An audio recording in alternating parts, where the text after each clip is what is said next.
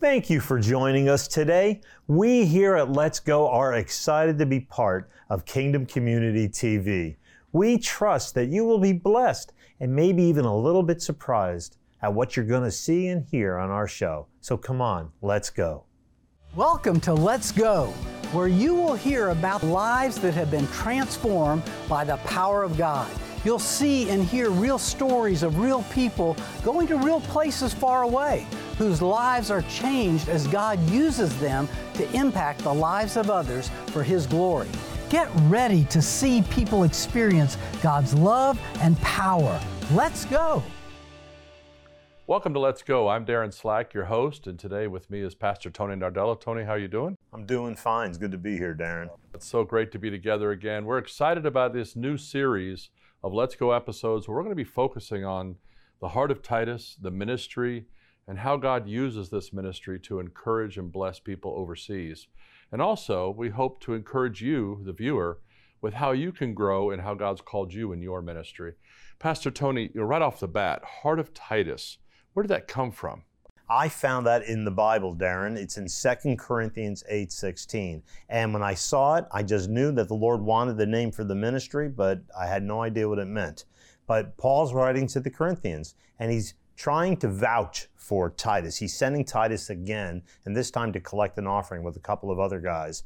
And he's saying to them, I thank God who put into the heart of Titus the same concern that I have for you. For he not only welcomed our appeal, but with much enthusiasm and on his own initiative, he's coming to you. And so that is where we got the name, Heart of Titus. So let's talk about Titus for a minute. We don't know much about him from that one passage, but we can kind of gather from other places in Scripture that here's a guy who was looking for an opportunity. He was called by God, and certainly in Paul's downstream of ministry, you're talking about a very intense type of opportunity here, because I'm sure word had gotten around that to hang out with Paul wasn't necessarily one of the easiest things to do. I mean, Silas, on his first missions trip in Acts chapter 17, ends up in jail and gets whipped. Not exactly the thing you're looking forward to, and yet here's Titus with much enthusiasm and on his own initiative. What kind of mindset do you have to be that kind of a person? Well, I think you can just look right at the Scripture. He had the same concern, the same desire to and compassion for the church at Corinth that Paul had. Paul recognized that grace in Titus, because this would not be Titus's first trip to Corinth. We see earlier in 2 Corinthians that Titus had already gone there, and he reported on just how lovingly they received him. Almost with fear and trembling, they honored him, and they had great desire. They always talked about the Apostle Paul and how they wanted to see him again. So there was something, I believe, about that first meeting with the Corinthian church that really touched Titus and drew a relational connection between Titus and the Corinthian church. Now let's go back a second, because you had to start somewhere. God had to put something in you of the heart of Titus, didn't he? How did that transpire? Well, that's interesting. You know, I got saved many years ago as a young university student, but some years after that, the Lord really kind of spoke to me. And among other things, He told me that He had called me from the furthest corners of the earth to the furthest corners of the earth. And I was excited to, fulfill this purpose that God had called me to, but I had no idea how, when, or why. It took many years of Him chiseling me and purifying in order to get me ready for the kind of ministry that we're doing today. So that has to come from God too. I mean, nobody volunteers to do sacrificial work. That's not how the human race works, in my experience. So you had to go through a process of waiting yourself. I mean, you had the call, you had the sense of what God wanted to do. How long was it from the time God put it in your heart to do something, ends of the earth kind of thing, to when you found it? It was almost 10 years, Darren. Wow. So there was a waiting. Paul had it 14. The Bible says 14 years. Mm-hmm. You had 10. I had a number as well. I think that's something that's common in the experience of the faith, isn't it? That God puts something in your heart, and then there's this period of having to wait. Well, God has to spend more time with people who are a little bit more stubborn like me, I guess. But God can do anything. But I think that's true. I think that is a principle that, I don't know, we don't know how long Titus had to wait, but we know that in our own personal testimonies and in others like the Apostle Paul, waiting does have its virtue. Well, I know there can be such inspiration for believers to see Titus stepping out and being used with enthusiasm on his own initiative. I mean, they can really grab on to those ideas, but the waiting part, that nobody gets excited about that. And I think that is one of those things where I think God checks the heart, the motive you have for why are you going? What do you want to try to do here? Are you just trying to build a brand? You're trying to build a ministry? I think in today's culture, that's a very important thing we have to look at it in terms of, because there's more opportunities to get somewhere than we've ever had before. It's easier to fly. We can go places. But that doesn't mean always God wants you to go right away, does it? Like everything else in life, we have to know not only God's will, but the timing of his will. I missed out on the timing when I first got the call, and I tried to make it happen in my own flesh. And it just had disastrous consequences in my life. So God was good, and he restored and rescued. But you learn some things along the way. And it's a lesson you always have to remind yourself, because I'm a doer, and I always want to do things. I have to make sure I'm doing it in the right time. Titus, you said, worked with Corinth, which wasn't exactly one of the best churches. I mean, there were other churches in Paul's sphere that probably were a little easier to work with, but yet he found something there that really impacted him. I think Corinth gets a bad rap. I know that's not what you're driving at, Darren, but the Corinthians had the gifts of the Spirit going on. They had love going on. They had a lot of good things going on. But I hear you. The town was a commercial center and very worldly. The church was still probably trying to, pull itself out of some of that worldliness. But Titus, and his experience, according to Paul, 2 Corinthians 7, there was a real genuineness, the real relationship, a real bond that had formed between Titus and the church, and that makes it easier to go. The harder trips are when you go on those pioneering trips. You got an invitation from somebody in a new city, you've never been there before, and said, okay, we're going to go. Lord's sending me there, but I don't know if we're going to find an honor and a welcome, or if they're going to just kind of put us aside. So my reason for bringing up this whole idea of Corinth isn't so much to say that there was a lot of problems, but there were issues that, made it a little bit more challenging for Paul that he had to address, notwithstanding how great the people were. Now, obviously, when you go overseas, you're not dealing with perfect churches. You're dealing with people in another culture. What's that like? You having to adjust to a different kind of culture, a different language even. How did you adjust? Wow, well, you're right, Darren. Everything is strange when you go to a place that you're not familiar with. Different language. I remember my first time to Argentina. My wife and I got up to have breakfast afternoon on Monday after a hard weekend of ministry, and we found out that all the stores and restaurants were closed till 4 p.m, and there was no food in the cupboard. My. You know what I mean? So the Lord ordained a fast for us that day until later that day. If you just don't know the culture, you don't know how to communicate as well. Those things are all different. Then each church is different too. Just like here in the States, there's so many different types of traditions and cultures within churches. And if you go to a variety of different churches, you're going to get a variety of different cultures. Now, within Heart of Titus, we're a little bit like what they did in Paul's day, where they were serving pastors, serving churches, preaching, teaching, ministering, seeing the power of God manifesting. We're not really, building orphanages or doing what a lot of missions groups do. No, that's true. Now, from time to time, the Lord will lead us to do something. Like during COVID, there was the lockdowns in some of the countries that we had a lot of good friends in were much more severe than what we'd experienced here in Florida.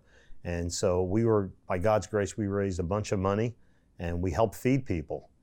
They were able to buy food and distribute it, sometimes under kind of in a cloak and dagger way, because it was kind of against the law where they were to do that. But there were people that were starving in their houses, especially pastors, because they were giving away everything they had to help their sheep who had nothing.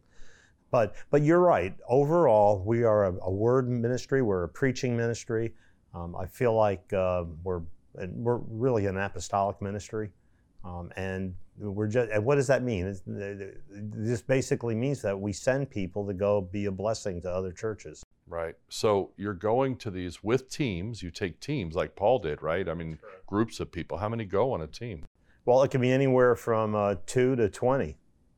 Wow. We don't like taking that many because logistically it gets kind of difficult. But I know like when you take prophetic teams, you'll take 8 or 10 sometimes.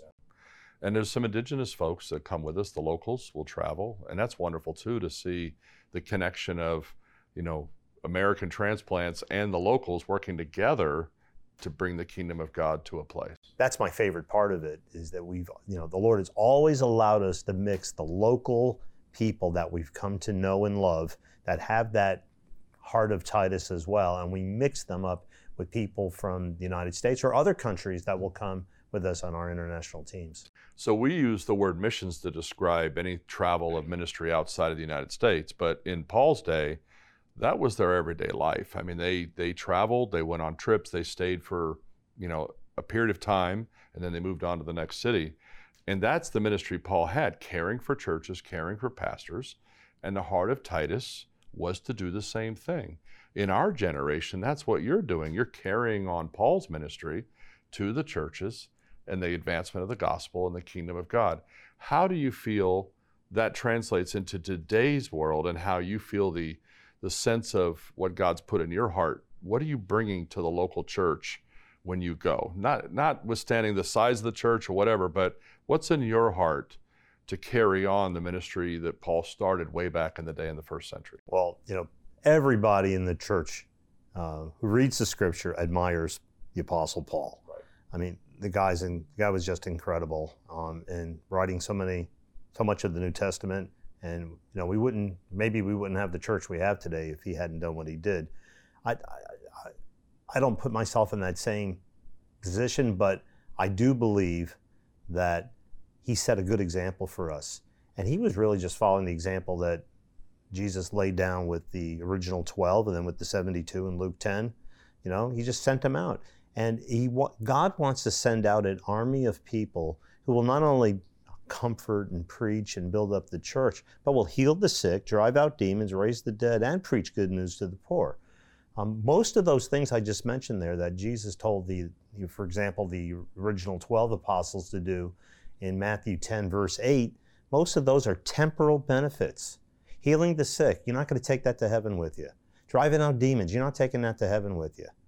It helps you now. That reveals the heart of love of our Father in heaven, how he wants to use just normal human beings to do that. And to me, that is the most incredible thing about Titus, because Paul, on the one hand, he studied at the feet of Gamaliel. He had all the education of the Jews. Of course, he considered it all rubbish. But at the end of the day, we don't know much about Titus, but we know that he had a heart. He didn't necessarily have a college degree or a Bible Institute degree. He didn't have a great anointing necessarily. What Paul commented on was Titus's heart. So you're taking teams of ordinary people that see God do extraordinary things. Yes, that's what it's turned into. And we do see God do extraordinary things. In Mark 16, which really is in the Bible, it says, go into all the world and preach the gospel, right? And it says, these signs shall follow them who believe, not those who are pastors, not those who go to seminary. Yeah, God will follow them too. But it's everybody who believes. It's the same thing in Acts 2. He'll pour out his Spirit on all flesh, sons, daughters, old men, young men, everybody. And so that's what we have seen as we have traveled, is, even in spite of ourselves at times, God will show up and just do incredible things. Now, when you share these testimonies, obviously there's got to be a level of excitement people get. It's like, I want to see God do that through me, and I want to see that happen. And as I've gone on trips with you, I can remember times when I kind of went down there in the first days. I went with you, and I'm thinking, this can be great. And now there's a flat tire. We're an hour and a half ride from the airport in a no air-conditioned truck that didn't even have a speedometer gauge in it. We were being, run about by it was just really kind of comical as I began to realize my Americanized understanding really had to melt away as I had to realize that serving on the mission field, or serving outside of my comfort zone, if you will, created an interesting kind of situation where my enthusiasm for the ministry really had to be purified as something that I wanted God's glory to be manifested in spite of my discomfort, in spite of the inconvenience. I mean, Paul went through a lot of that. He experienced a lot of beatings and, issues like that. I'm sure Titus experienced some of that. You've gone through a number of things like that. How do you want to speak to somebody who, when they get on the mission field, they realize maybe they got sick, maybe things didn't work out the way they want? How do you still feel that it was worth it if things don't go the way you plan? So Darren, obedience is its own reward. I think I was just reading recently in Genesis 14 and 15, where Abraham rescued his cousin Lot when there was the war between the 5 kings and the 4 kings, and Abraham with the servants in his household, they won a great victory and they rescued Lot and they got all the booty. I mean, booty's a big thing. I mean, they got riches, gold, silver, tons of stuff. And Abraham wouldn't take any of it because he raised his hand to the Lord. He says, I swear by the Lord Most High that I won't let anybody say they made me rich. But then God appears to him right after that. And he says, Abraham, I am your shield. I am your very great reward. And so, Abraham left everything that was common to him. And he's called Abraham the Hebrew because the word Hebrew means he crossed over. He crossed over from the comfortable to the uncomfortable. And God said, with a guy like that, I'm going to have his back and I'm going to reward him. And that's what he did. And so that, we don't go to third world countries because we think we're going to have a better time there than in the United States. We do enjoy the fellowship, but the temporal comforts, no. I'm much better off sitting in my house doing what I want to do in my air conditioning when it's working, and that's but honestly, that is just love. Love is never looking for its own; it's always looking for somebody else. And I am no expert on that, and I got a long way to go, but. These have to be trips of concern, compassion, and love. Or because if you're going to market yourself, if you're going to build your brand or to build up your base of supporters, God sees that. See, I think that's really the thing that's happening here is that we're not really dealing with a missions ministry, although that's the word we use. This is discipleship, isn't it? But you know what? We're going to take a break right now. And we're going to come right back. We're talking about the heart of Titus and having a heart of Titus. And we're going to ask Pastor Tony about the ministry of discipleship when we get back.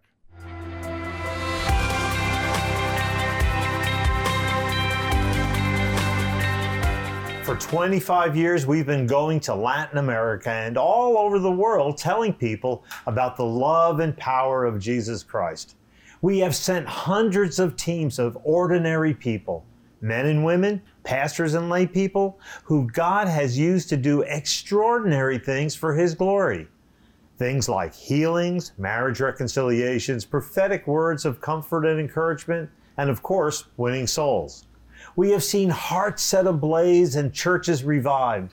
And we've been doing this for so long that we have formed great relationships with many pastors and church leaders overseas. We encourage them, we counsel them, and we help build unity among them. The Lord also uses these trips to train up our team members in their giftings and callings. Many of these are now bearing fruit for the kingdom, both overseas and back at their home churches. We are here at Let's Go to not only share testimonies of what God has done overseas, but to bring that same encouragement and anointing to you so that you might see the same grace and power of God moving in your life that we have seen overseas. Please make sure to visit our website to share your prayer requests and to take advantage of all the resources that we have made available to strengthen your faith. Thank you for taking the time to be with us, and God bless you. We're glad you're still with us. We're talking about the heart of Titus. And before the break, we talked about this idea of missions and the idea of preaching and going out and affecting overseas churches. Really, we're not talking so much about missions as we are discipleship. I mean, isn't that what you're doing when you go and preach and teach and help the churches? Well, I suppose it's missions because we're doing it overseas, most of it. But yeah, you're right. It's discipleship. It's the Great Commission. It's go and make disciples of all nations. And so I have found, without even realizing, that we're making disciples in two ways. One is we go overseas, we minister to people, and especially with the ones who are drawn to us, that we become friends with, whether pastors or just members of the churches, we begin to disciple them. But we also see that people we bring with us that are part of the team. I mean, that's kind of how I learned how to do ministry. Maybe it's a special kind of discipleship. We're discipling people who are going to be entering into word ministries or fivefold ministries. You've brought many people who are aspiring prophets with you, Darren, and they have learned a great deal about how to prophesy in the context, how to build people up, how not to bring attention to themselves. And so we've seen so much of that. So many ordinary people that have come with us are now pastoring churches or leading their own ministries that have an emphasis on going overseas. So what you're talking about is you're identifying people who are ordinary people but have extraordinary gifts by the Holy Spirit. They're not just people that go to your church. They're people you interact with from all over the state and beyond. Well, and that's true, but there's many of these people that when they start going, nobody has any idea what gifts they have, including them. But then when the right occasion occurs and they're trusted with the opportunity to say or do something, then God shows up. And that's the beautiful process of discovery that you get to discern. There's one fellow that was my chauffeur for many years in a city in Ecuador. And then after about 6-7 years of just being my chauffeur and refusing to get up and give a greeting to the people before the service or any of that, there was one church that really grabbed his heart, and he got up and he not only greeted them, but he gave them a prophetic word. And I saw that there was the prophetic within him. That man's now pastoring a church. Wow. And he also started a ministry that ministers to many, many people with marriage issues. Wow. So what you're talking about is that God can use someone who's willing to, like Titus, with great enthusiasm and on their own initiative, respond to his call, and then in that process discover all the grace that he's put upon them. Yeah, I mean, I would suppose Titus was just somebody who was drawn to the Apostle Paul and was serving him. But then we see in Paul's letter to Titus, he says that the reason I left you in Crete was to set things in order and to ordain elders in every city, as I've shown you. So Titus went from being a servant carrying stuff to somebody who had control of a whole island for the kingdom of God, ordaining leaders and correcting false doctrine, setting things in order. That's quite a progression, and Paul was responsible for developing that in Titus.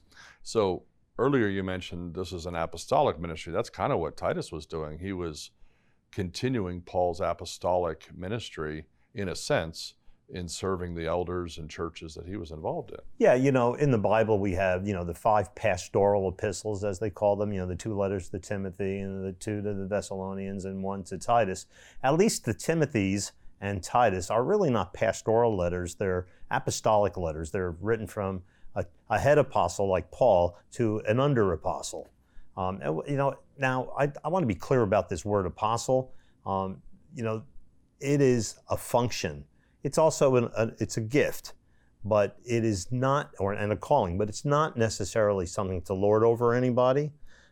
It's just a description of somebody who's been sent by the Lord to do something someplace else. Yeah, Jesus said he gave them to the church, the gifts, apostle, prophet, pastor, evangelist, teacher, until the church was unified and matured, which that hasn't happened yet. So while there is some belief that, the apostolic gift passed away with the original 12, what I'm really seeing is that there's a downstream of God's continuing grace coming from their fantastic and phenomenal demonstration in Scripture that we're following in our generation, right? I mean, it's a continuation of the grace that was on them, not a replacement or anything rising to their level. Darren, there's just absolutely no biblical argument at all that says that the apostles disappeared or the gifts disappeared. I just can't find it. And I will talk to anybody about that. What God did 2,000 years ago, what Jesus did 2,000 years ago, what he said to the apostles and the disciples then, as the Father has sent me, so I'm sending you. With the same anointing, the same heart, the same compassion, the same purpose. And I don't know why that would ever stop. There are There's no shortage of people on this planet who need the love of Jesus. And that's what we do. We go and we share the love of Jesus. Sometimes it takes the form of hearing the word of hope that's in the gospel. Sometimes it takes the form of healing. I mean, I've seen people get healed that weren't even saved yet. I mean, God just wants to pour out his love on his creation, and maybe, just maybe, some of them will repent and turn and follow him. Well, it's clear in our day that a lot of people have turned the titles of the fivefold ministry into something that would advance their own agenda and their own ambition, which that was no different than what was happening in Paul's day. It happened, with those supposed apostles that say they are. Well, I'll see what kind of power they have. I mean, he challenged those guys regularly to see, fine, come and show me what kind of power you have. It was a statement to say, yeah, you can talk big game and everything like that, but come and show me the real grace and Holy Spirit upon your life. And what I see here is not so much that the apostolic ministry is about building a big ministry and a brand and everything like that. It's about what you said. It's about continuing the heart to build up and to serve and to care, not to make much of the individual who's called to it. Yeah, no, that's really true. And so the discipleship we're talking about, Darren, is not to do it the way the imposters do it. It's to do it the way Jesus did it. If Paul was doing it in his day because he was looking for fame or glory, he surely was an abject failure. I mean, he was beaten. He was shipwrecked, in jail, put in jail, left for dead more than once. He wasn't doing that. He wasn't doing the ministry for fun, and I don't imagine he got rich off of it. Not that we're anything like that. We are able to go on trips in a comfortable airplane that's got air conditioning, and yeah, it's a pain in the neck to wait in line at customs or whatever, but or to be in a strange culture. But it's nothing compared to the price that these other people have paid. Maybe things will get worse as the years go on. We'll see. Hopefully not. Well, we're going to visit this apostolic idea a little bit more in future episodes, but I want to end up this particular one. What is someone who wants to cultivate the heart of Titus in today's day and age? What do they need to do? Well, they have to be, I think, called to that kind of ministry, or at least suspect that they're called. And then they just have to be good disciples. They have to walk in the light of their walk. They got to study the Bible. They've got to pray more. They got to draw in closer to the Lord. It's like you would tell anybody else who's looking to have a deeper walk in the Lord.